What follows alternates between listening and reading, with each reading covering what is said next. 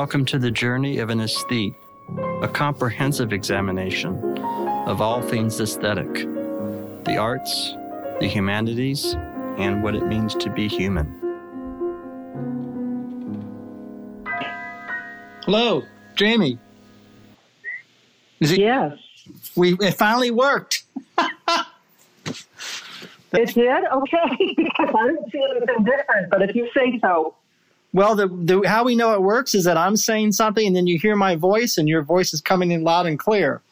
So this is how it's supposed to go. So. Okay, well, that's pretty funny, actually. All right, we're good. Okay, so I'm just going to introduce you and say why you're on the show again. Jamie Wriston has been on before in 2019, where we talked about her career as a writer, fiction, teaching, and of course her daughter's been on, Miley. And we're bringing you back because you have a new book out. How Not to Drown is the name of the book. And it's brand new. It's hot off the presses. I thought it would be really interesting, if you're willing to play along, Jamie, to discuss the process of making an art object, in this case a novel, from conception to inception to going to market, art direction, publishing, anything you want to talk about. And I thought it'd be really exciting to talk about both some of the, details of the novel, what it concerns, but also the experience of making something and putting it out into the world. Any thoughts you have about that? So how does that sound to you, Jamie? Oh, that sounds great. So let's do it. Talk about, I guess, first, how you came to write this particular book after Vanishing Acts and the story of that. Okay, well, this book was actually in conception stage before I ever, put out Vanishing Acts into the world. I seem to have a, backlog maybe of book ideas, and sometimes one of them will come to fruition. I mean, Vanishing Acts was years of trying, revisions, etc. This one, I had been thinking about actually when Vanishing Acts was published and had done some of the research. I went over to the Isle of Skye and, got both the place location research and then looked into the clearances. What happened was I found out relatively late in life that the Scottish part of my family had been involved in the clearances. They had basically been tenant farmers, and they and hundreds of other families all over the Scottish Highlands and the Hebrides were, kicked out of their houses, sometimes forcibly, sometimes very violent. Houses were burned, etc., and were left virtually homeless. And having found this out was just crazy. I mean, I went through my entire adult life knowing that my great-grandmother was Scottish, but never having been told that, about this other factor of how she got here in the first place, or actually to Prince Edward Island and then to Honolulu, which is where I'm from. So I was before, maybe, about the time Vanishing Acts was being finished and going through editing, etc., I went over to the Isle of Skye and I ended up doing research there and also taking a very, very long hike in the rain that no one else was interested in doing with me. So I did it to where I had researched and thought that my family homestead would have been. And it was to ruins, and it was a 10-mile hike, arduous in places. I mean, one of the Isle of Skye's nicknames is the Misty Isle, and some of those rocks I had to scramble over were quite wet, and it was probably pretty treacherous, but I was determined, having gotten this far, to the to the Isle of Skye, and this was the last day to do this hike. So I went, and when I got there, I had to climb a cattle fence, and Wow. but then once I was inside this enclosure, and I was standing on a particular part of the ruins, looking out to the sea, and I just suddenly had this mystical feeling, this sense that this was it, that this was the ruins of their home. So once I got back to the Isle of Skye, the other place that I ended up going was Prince Edward Island, and to the lighthouse, the place they would have landed. So I was gathering all of this. Wow. At the time of Vanishing Act coming out, Wow. and it was amazing. And then I was ready to start writing the book. Well, it's that story alone really brings home a theme on our podcast, Journey of an Aesthete, because we just had a guest on. I don't know when. Actually, this month that we're recording this, we had a trombonist on and composer, and he has material that he reworks and reworks and reworks, and I'm going to choose different instruments, and it's just a long process of trying to make up his mind about what to do and the freedom to do it. In your case, it involves the most deeply personal matters of family and matters of political injustice and land and geography. And, I want to get to this in a second, because in your novel, it also takes an ecological dimension. I mean, there's spiritual dimensions in your novel having to do with people trying to, forge or cobble together their own faith or their own spirituality, especially some of the younger characters in the novel. But then there's also this ecological dimension because of the climate change and bad weather and strange weather and the saga. The saga of this particular family, who I grew to love. I must say, I read the book very recently. I just finished it a couple days ago in time for this. And I could say that I could tell the listeners out there, they should, this is a really good novel. And it's really about so much in one novel. And you really come to know these people as real people in the world. And there's a lot at stake. So I've said too much, but what I'm saying is you're finding out things about your own family, right? And this hike, and then you're probably, because you're already a writer, that's probably good for you in a certain sense, right? Because it gives you something, what you want to do, right? You're sort of thinking, I want to do something with this material. Yeah, exactly. And I mean, the whole story didn't come to me all at once, but I knew I wanted to tell Maggie's story. Yes. But I also knew that I didn't want the book to be just an historical novel. That's not really what I do as a writer, and I was excited about doing it somewhat. Yeah. But what I'm really interested in is how the past plays into the present, how what happened to Maggie and her family, became the modern day McQueens in Massachusetts, and what sort of hangs on to that violence. Yeah, I mean, that's the thing again, your novel has so much. I'm praising it very highly because of these connections. I often think that sometimes artists see connections that maybe other people don't see. So you have woman in 1850, and yet but you go back and forth between the present tense. I don't know if it's the 80s, 90s. Of these contemporary people, that it's the same family, distant relations. And the reader is able to see connections between things and see how, behaviors get repeated. And it's not I should say, it's not in a crude or on the nose fashion. It's very, very deep. It's a work of art. It's a novel.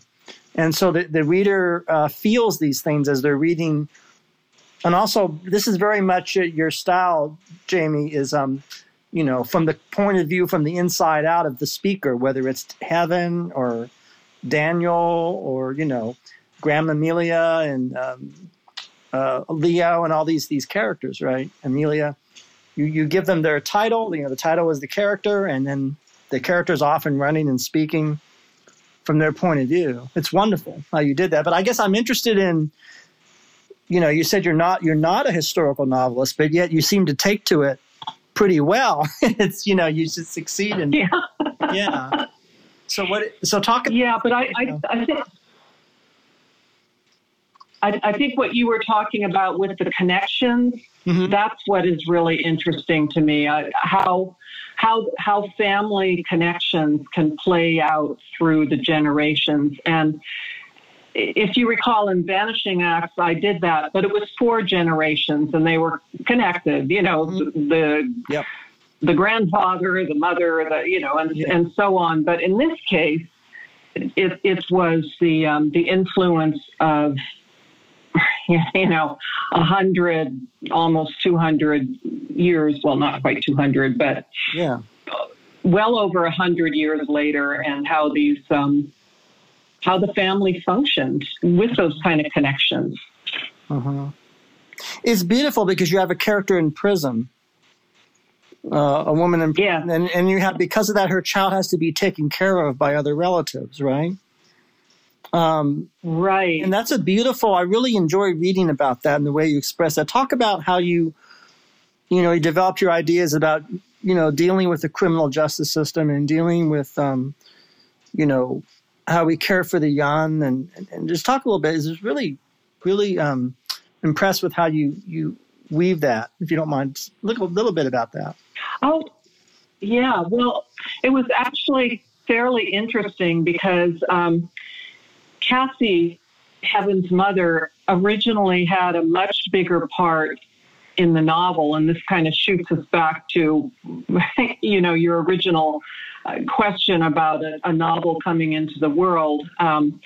My editor felt that I had too many point of view strands going on, where each character had their own perspective, and that the audience could you hold that for it, you know, thought. So your editor was editor was complaining about the very thing I like about Jamie Wriston's fiction. So in other words, do you tell your editor, well, that's my style. That's what I'm known for. This is what I do. But anyway, go ahead. Well, and I told her that. I told her, this is the way I write books. This is what I'm interested in. Yeah. But, I mean, she didn't want to take it all out. She just thought it would be more powerful to have Cassie and Mercy, both of whom had perspective sections that alternated with the rest, if they would just appear in the family, the main family's time frame. So, I mean, I grumbled, honestly, I did, but she was not going to turn back. So I thought, all right, well, I'll give it a try. And I mean, I do like the book, but I do miss having those other two characters. But of course, they do show up. I mean, Cassie is very important. It's Heaven's mom. I mean, it's interesting. The question of editors and writers is not a straightforward one, right? Because there's your example, and again, you have a good editor. I don't mean any. I'm fair-minded on my show, and your editor has their reasons, and you have your reasons. Conversely, though, there are cases where artists change their entire style because of an editor. And they take, the most famous example for me is Raymond Carver, right? Because Raymond Carver. I was just thinking of that. Yeah. Because Raymond Carver wrote like, Henry James or Updike. Yeah. Long syntax and all these, which I would love to have seen some of that stuff because I never saw it. And his editors said, why don't you try writing, why don't you change the syntax? And that's it's an interesting question, right? So we only know the Raymond Carver we know, right? At least I do. You have any thoughts about the role of style, and does it matter who comes up with it, or I guess it matters how the artist feels, right? Well, I mean, it's interesting that you bring up Raymond Carver, because that is, I teach one of his minimalist collections in my advanced fiction workshop, and then I I bring in a couple of his more maximal stories to compare. Yeah. We talk about revision and the idea of developing a piece to its full potential, which is what Carver did after he cut away from, Gordon Lish, his editor's influence. But in this case, my editor loved the style, and she loved the characters. She just thought there were too many of them.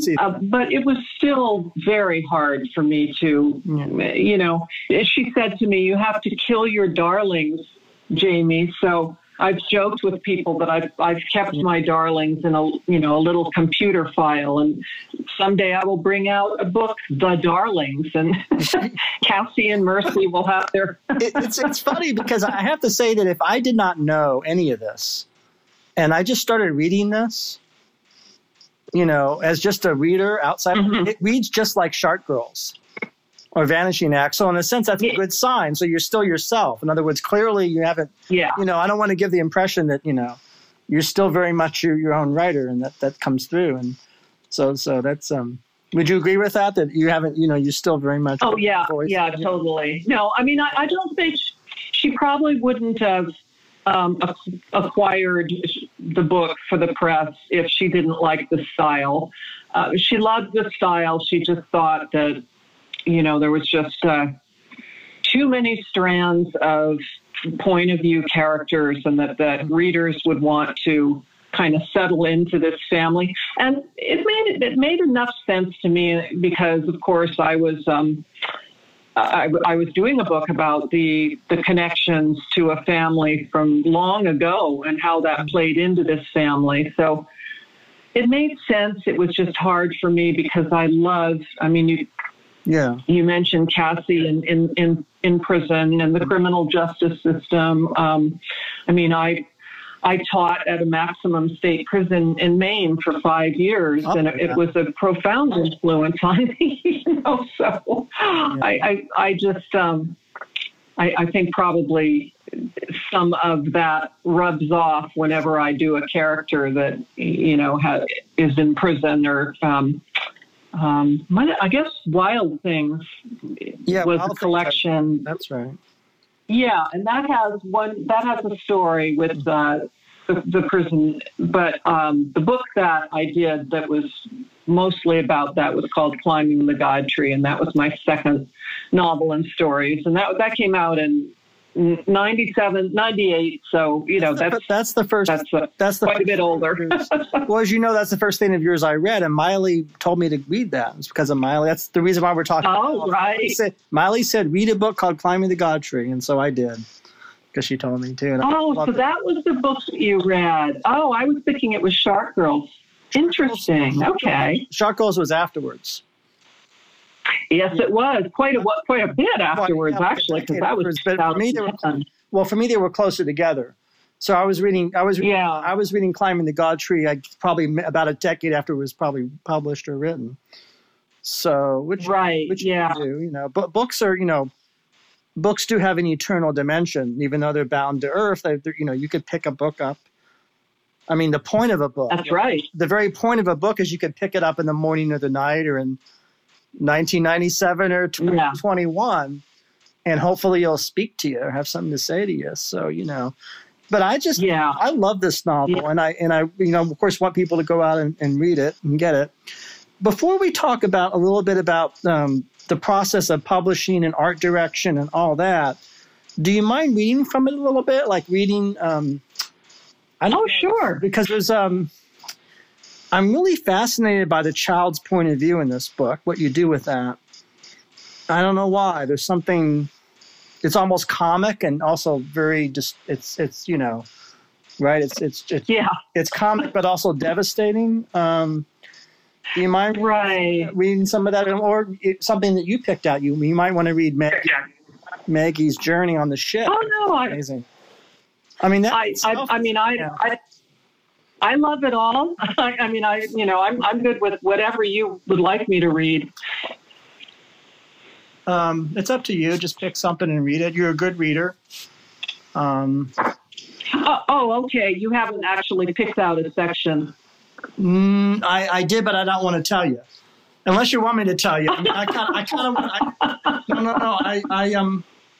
I thought it'd be interesting to, one of the heaven passages, right, where, looking at the grown-ups like these weird creatures that are ignoring them. And, they're always snorting and sticking, the pipe and all that. It's just really brilliant, I think. Well, I'm looking at a section here where she's on the pool deck being ready. She's ready to try out for swim team, which of course she. This means a lot to her because she's being bullied in school, and she figures that if there's something she could do really well, which is swimming, that if she makes the team, these kids would have to respect her more. And of course, if they don't, she has a plan, which is, the drowning songs and that's where the Celtic mythology comes in again. But I could read this little bit about her when she's about to. Okay. Heaven on deck, the swim coach called it. You go on deck when she calls your name for swim team tryouts. French lane 6, the coach shouts into her bullhorn.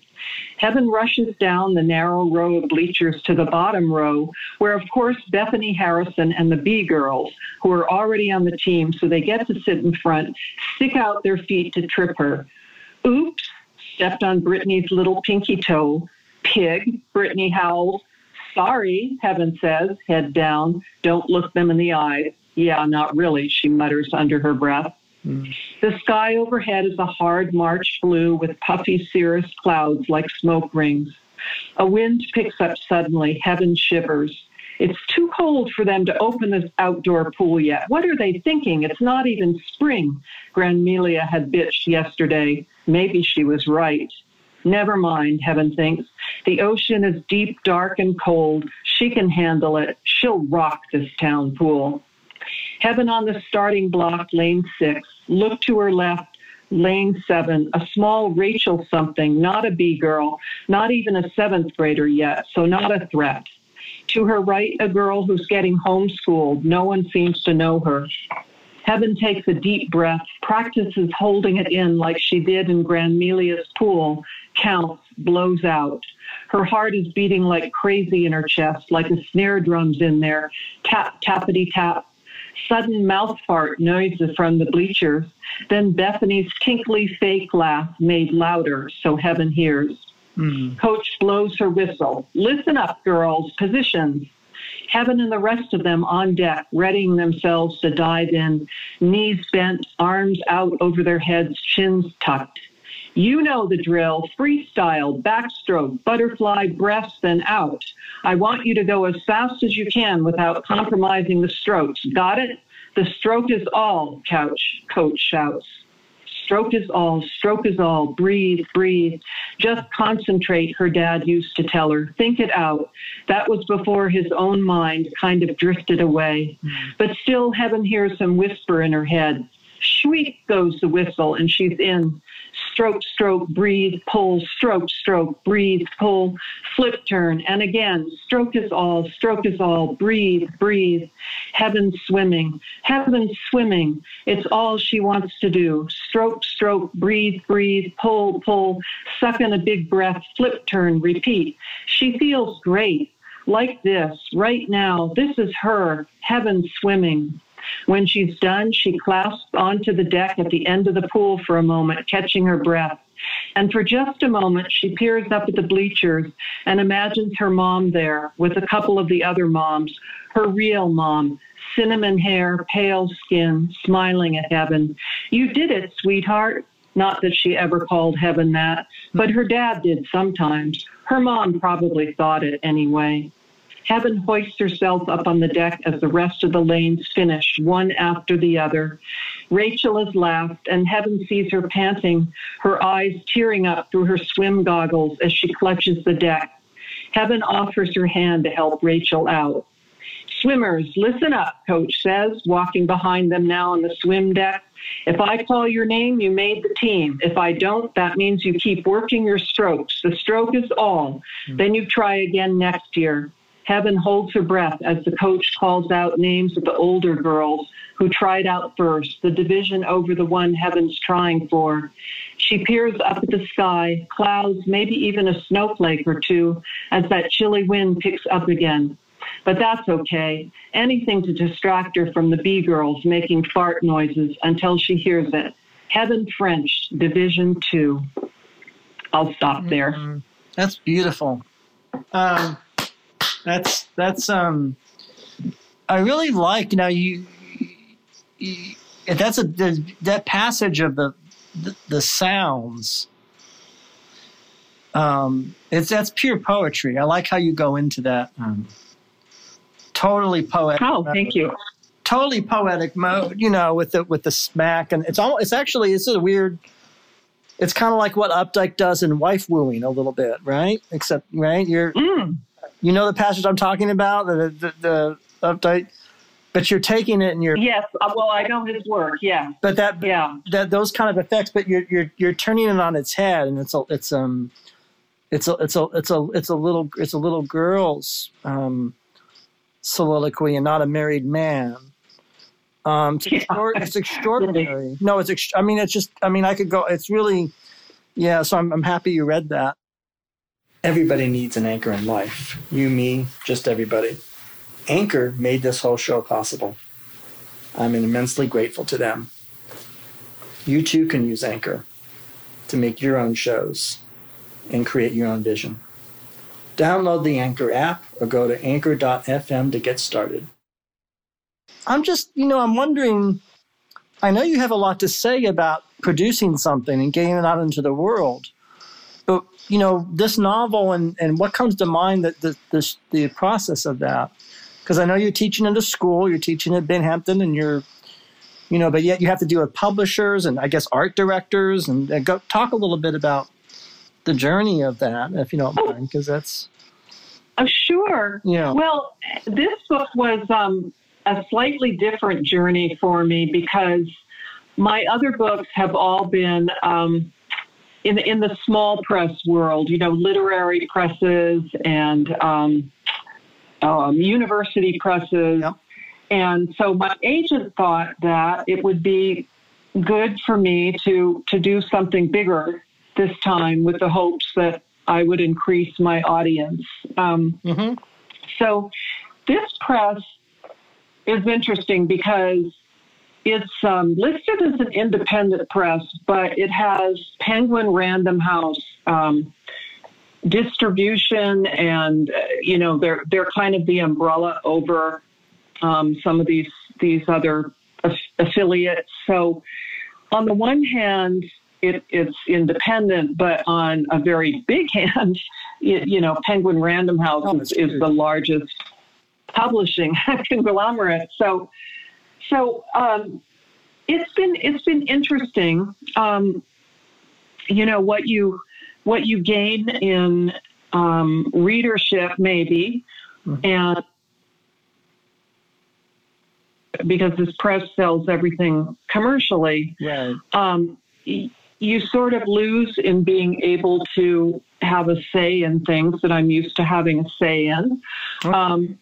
For instance, I was not a fan of the cover, but I did not have a say in that. That became a bit of a fight. You and I both not crazy about the cover, to put it mildly. I concur.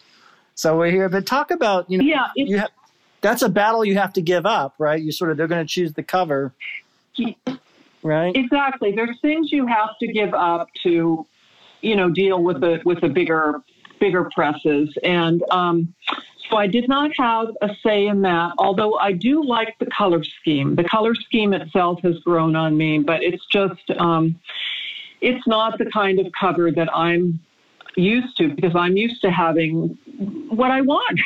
When you with the smaller indie presses, they'll give you some input for sure, but they generally let you choose what you like, and if they like it, they will go with it. It certainly. Well, this certainly isn't as striking as Shark Girl's cover, which is Miley's contribution, right? That cover is beautiful. Exactly. That cover is amazing. Well, Miley's contribution was also Vanishing Act. Ah, that's right.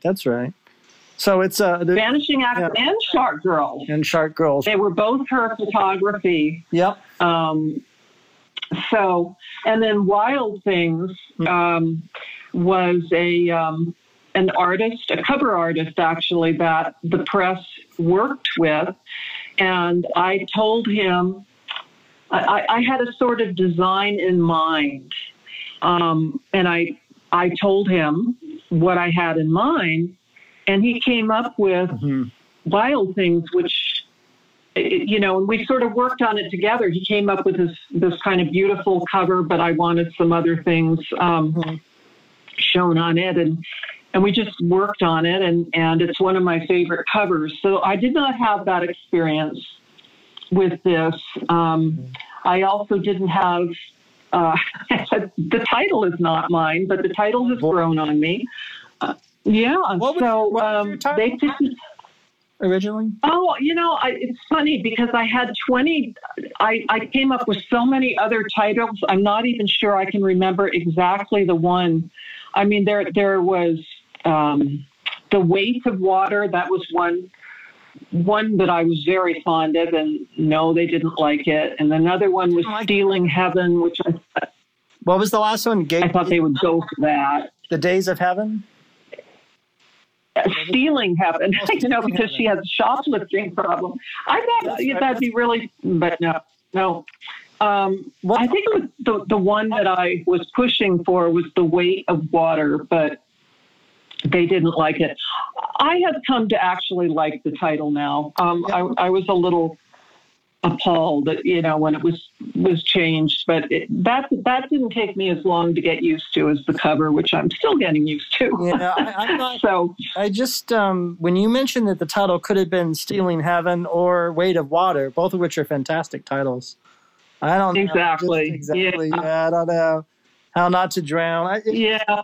So do they, when they make these decisions, is it based on, do they do like statistical algorithmic measurements of audiences to come up with this stuff, or do they must, right? They must have their own, it's like they have. Yeah, they kind of do. I mean, they know their audience, and they know the audience they're marketing to. And they really, I mean, the press has a marketing department, and, I guess they've had a certain amount of success with books, and so they're not willing to accommodate untested waters. That's right. to use a strange illusion. Yeah, they don't want to risk, because they've done this thing before in their mind, and they looked at the sales of what they did, and so they say, well, when we did X, Y, and Z, it sold. So that means you have to do X, Y, and Z, right? It's kind of a very linear, mechanistic kind of. Exactly. It's very anti-Humean, right? Because David Hume said that precedence doesn't tell you much, right? It wasn't a David Hume that called the question, if yesterday so-and-so happened, that doesn't mean it's the same thing that's going to happen today. You can't know for sure. So it's a strange, they haven't read their Hume or something, or they haven't, I don't know. It's kind of, I would guess that. I'm sure that's the case. Speaking of the Scottish, right? I brought in a Scot when I mentioned David Hume. I had to bring in a Scot. Yeah, right. So I'm just wondering, you're going through all these running through hoops. Is it like running through hoops, complying with all these things, or what is it? But yet you have this book that's going to, Yeah, I mean, there are things that they did that I really love. I think the inside of the book is terrific. The pages are a nice weight. The inside design is done really well. It feels like a really, I don't know, a book that'll last. It feels like it's been done well. It's been treated well. And I should add, there's a great photo of you. So there's a good author photograph in there too, if that matters to you, And Yeah. And well, I finally got a new author photo. I mean, I had been using the same one for the last 3 books, and I decided, well, this is probably time to move on in life and, acknowledge that I'm, whatever the age of those other photos, I'm not anymore. So, so I did that. And all of that went into the cover, in this case, the book flap. But I wasn't, the blurbs that we got, they trimmed down some of them, and I was sort of disappointed in that because they were very good blurbs, but I was informed by my publicist that that's what the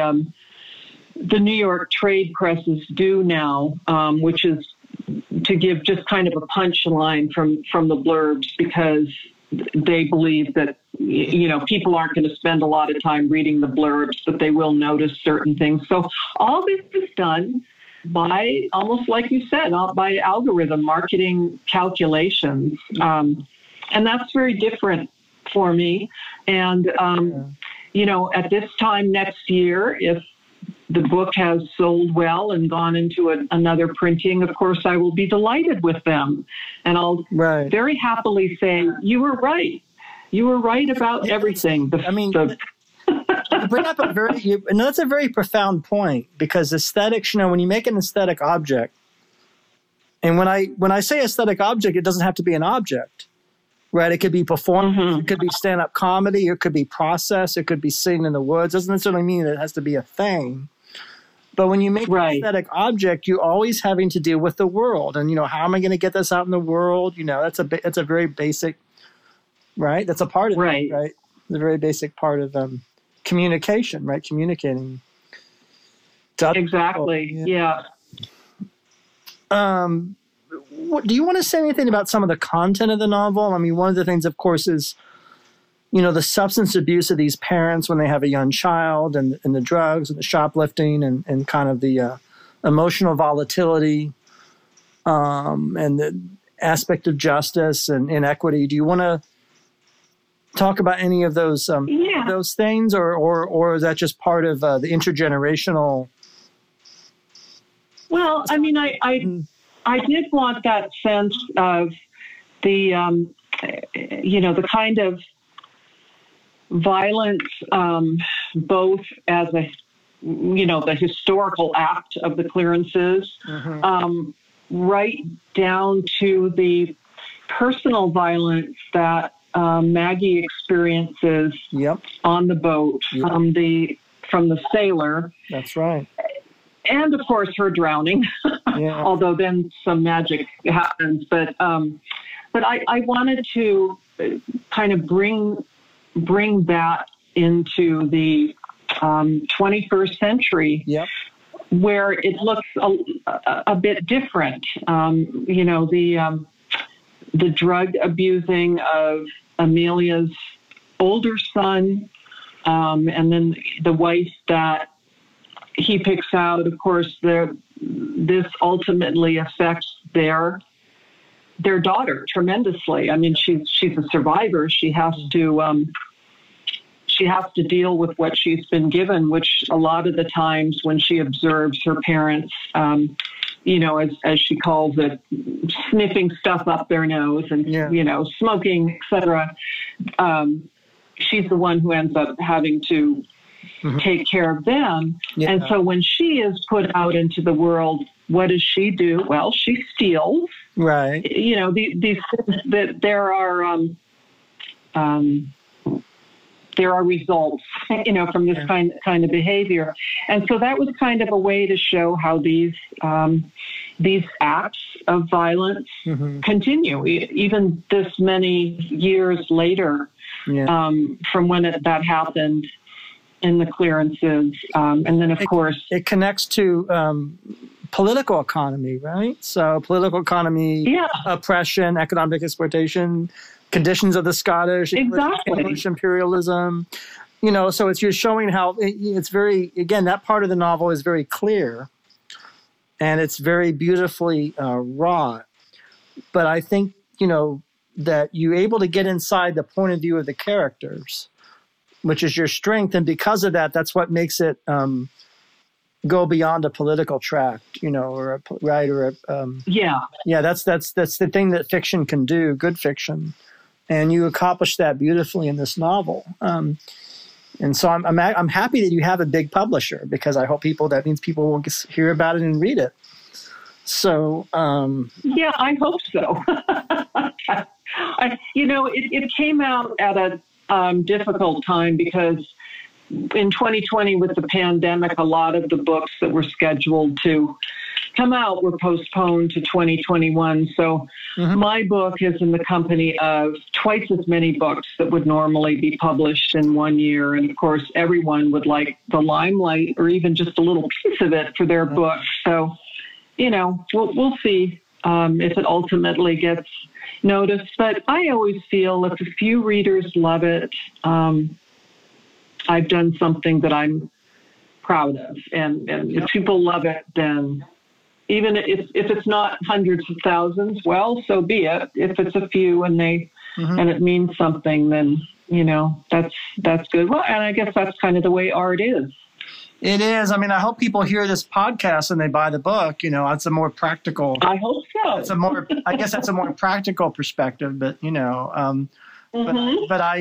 that's my hope. Certainly. That's why I'm having you on the show. But it's not just that. I'm interested in how things get to be made. And, just that one fact that you're with a bigger publisher and you're not using your daughter's photos and you're having to do things to their house, that in itself is interesting, right? And that's a big part.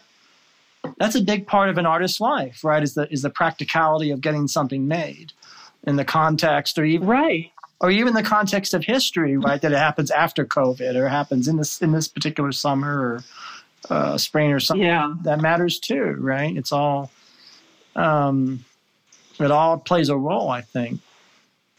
Is there anything else you want to tell potential readers or future readers about the mythological and mystical aspects of the novel, which I love and which are plenty? Oh, absolutely. Yeah, please do, because I'm interested in all those things. So whatever comes to your mind, about that. Yeah, thanks for bringing that up. A lot of times people read the book and it's almost like they're the mystical factors and the Celtic tales are sort of an afterthought. They're more interested in the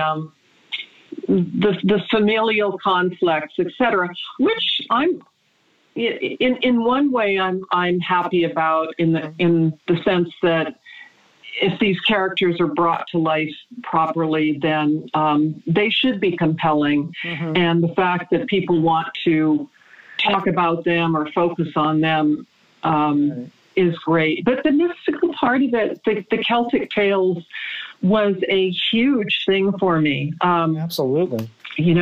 I can tell you, it's another. I can. What's that? If you don't mind me interjecting, as a reader, it's not second place at all. Far from it. It's very important to. I'm glad.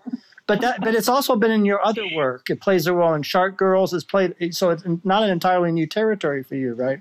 But it's true, and it was reviewed in Booklist, and the reviewer actually brought that up. She was talking about my signature themes, and one of the things she mentioned was mystical beings. So I'm glad that some other people are noticing that. But for me, it was just another way of drawing that connection back from the 21st century McQueens to the 1800s to, this original family from the Isle of Skye. And for Daniel, who lives a lot in his head, being agoraphobic, and of course, having had that near drowning experience, this is to him, they are real. And he is, he is convinced that he was saved by a Selkie. So, and he, I think he tells Heaven these tales both to give her a grounding sense in her heritage. She's being bullied at school. She doesn't get along with her grandmother. Her mom's in prison. Her dad is dead. I mean, she's just, she could be such a lost child. And he gives her these tales to let her feel a connection to, a heritage that goes beyond all of that. So, and then, of course, the mystical, I did have a lot of fun in that last quarter of the book, when Maggie is in the shipwreck and she doesn't make it out of there. And, she there's that kind of magical realist passage of her being born to safety, but underwater to this island, and how, she doesn't really need to breathe anymore. Yep. But I don't really spell it out right, but I think the alert reader realizes, well, this woman is talking to me from the 1800s, so something happened here. Well, it's so yeah. Every reader, like I'm a reader that's not a materialist, right? So because I'm not a scientific materialist, I'm very open to certain kinds of metaphysical claims or things that you would call supernatural. Yeah. At the same time, I'm not dogmatic, so those things don't put me off. I'm totally open, of course, to those things in your novel, and so I would hope other readers can suspend their normal,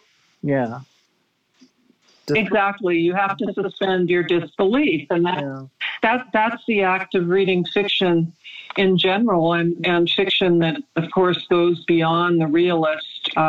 You just have to suspend a little bit more of the disbelief to. But I felt that by drawing upon and giving a number of different Celtic tales that the reader would hopefully be able to kind of get involved in that world, a more magical world, and suspend that disbelief and just say, oh, okay, so this seal that is barking outside the house during a storm possibly is not just a seal, and of course Heaven notices that in the harbor scene up in Maine when she's run away, that the seal has these eyes that all the McQueens have, the color of the sea. Oh, wow. That's beautiful. I really, it's great to talk with you about this, your novel. And it's a real treat. And for listeners, the book is How Not to Drown. The author is our guest, Jamie Wriston. And where should they get this book? It's from a large publisher. It's from... what is it? Oh, it's pretty. The publisher is Alcove Press. The distributor, Penguin Random House, and they could go to the Penguin Random House title. They could go to Amazon. Booksellers would be able to easily order it through Penguin Random House. It would be available. It's at a lot of online retailers, I noticed. Well, that's great news. And so all good things come to an end, even this. So is there anything that you want to say? Is there anything you want to say in conclusion about your novel, about anything that's close to your heart as we conclude, want to say to our listeners? Well, I think the novel is particularly close to my heart because it, although it was not my great grandmother's experience, it was kind of her personal voyage that she took. Her family coming from the Isle of Skye, and then she was born on Prince Edward Island, and then managed to huge farm family, too big, too many mouths to feed, not well off at all. So she and her sister trained as nurses and made it all the way out to San Francisco, where she was hired as a nurse for William Randolph Hearst to go over to Honolulu. And it was that voyage afterwards where my great-grandfather hired her to help with his 5 kids that he had already, and his wife was ailing, and she eventually died, and my great-grandmother married him, and here I am as a result. And, but that was all the Scottish story and background that sort of, so the book is very personal to me. It really is. It's funny. It means a lot. It's my favorite of everything, about everything you've written thus far, I think. And I don't know whether, I don't know if it's because it's that intimacy, closeness to your life or not. Maybe yes. I don't know. But I did enjoy it that much. And I really appreciate your generosity and time, but also your clarity in expressing your experience getting this out into the world, so listeners can get a peek into what that's like and what it entails. So thank you, Jamie Riston, for that. Oh, thank you so much for having me on the show. Such a pleasure. It's a pleasure to have you on, and be safe out there. Thank you. Good. Thank you. Bye. Good night. I don't like goodbyes, so I'll see you soon, folks. Thank you.